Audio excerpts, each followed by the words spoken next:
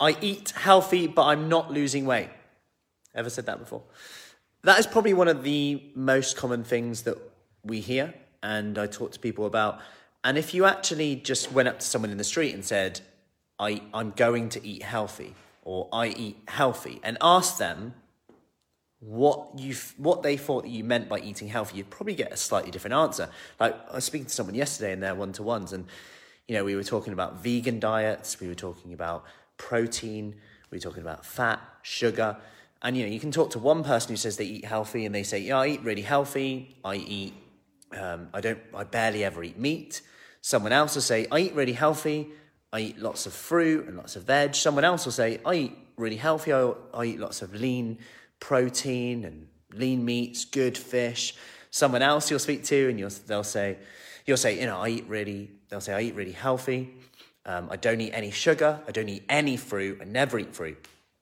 And to someone else, that's a really good thing. And this is where the whole moderation thing can actually almost steal our good intentions, if you like, because we all have good intentions. We all kind of know what works. And I did a post earlier on today about kind of the basics that seem to work, which are, if I was to sum up what people who do the best generally do. So if you look at the studies where people have lost 10 kilos or more, they often look at what they did and how they kept it off. If you look at what they did, it's generally quite simple things. Like they generally eat quite high amounts of lean protein. That's number one. Whether that is from, doesn't matter where it's really from, whether that's beans, whether that's legumes, there's lots of fiber in there, lots of high volume foods, or whether it's lean meats, low fat dairy, etc., yogurts. Hey, Kathy. And then you've got the side of fiber. So they'll generally eat high amounts of fiber and high volume foods. So foods that are high in water because they fill you up more, like vegetables, like fruits. They're generally high in that. They generally stay hydrated. They generally move daily. These are things that we know already. However, doing them is a different matter. So this is where we go on to, okay, I am going to act based on how I want to feel rather than how I currently feel. I'm going to base on how I want to feel rather than how I currently feel. And the reason I'm bringing this up is because then this ties into snacking, comfort eating, emotional eating. And we know that these are big things and these are the habits, they're the underlying habits that will probably dictate whether you get your results or not. And people deal with these in certain ways. So, someone could join the program asking for, say, help with comfort eating. But really, they actually need to exercise so that they feel good, as well as do other things, but exercise may actually be the key thing for them.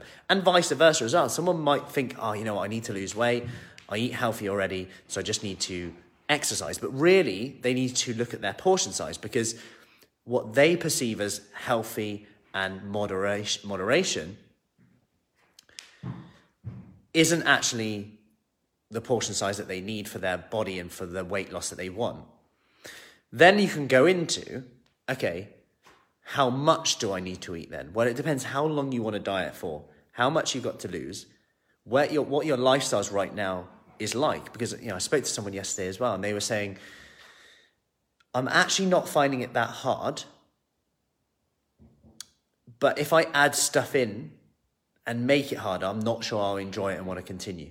So it's a real fine balance, isn't it? Because everyone wants faster results, but if you kind of rock the boat a little bit, do you end up losing your consistency that you've currently got, which is trickling away and you're getting results and you're kind of living your life and kind of being able to have some meals out, some foods out and enjoy yourself, not feeling too restrictive. So it's that fine balance. But little take home from here. If you're not doing these simple things straight away, I'll get them done first. Number one, are you eating protein every meal? Really simple one. Number two, can you increase the high water, high voluminous foods like fiber, legumes, beans? These are going to feed your gut bacteria as well. These are going to keep you full up. You're also going to get some protein from them as well. Lots of vegetables, lots of fruit. Can you have a glass of water before every meal, snack today? Really simple habit that you can just add straight into your routine. These simple things. And finally, act based on how you want to feel rather than how you currently feel. Act based on how you want to feel rather than how you currently feel. That's a really simple thing that if you carry that with you all day today on the small decisions that you make, because those little yeses and no's will make a massive difference throughout the day.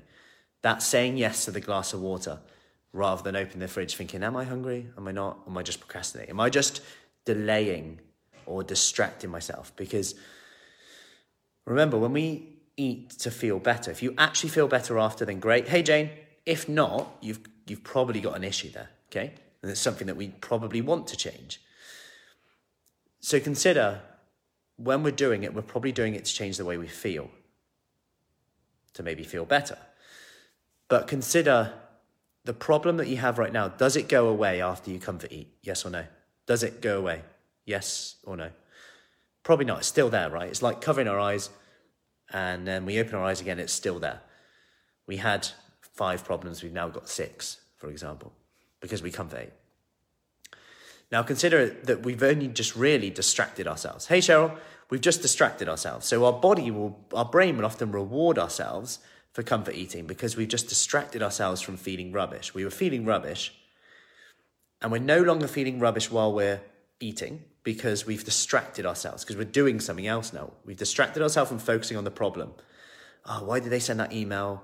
Now I'm eating, I'm not really thinking about it so much.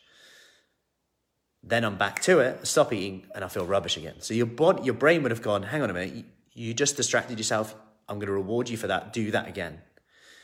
And what we do today, we're more likely to do tomorrow. So the lesson from that is, what can you do instead? Can you replace something with that?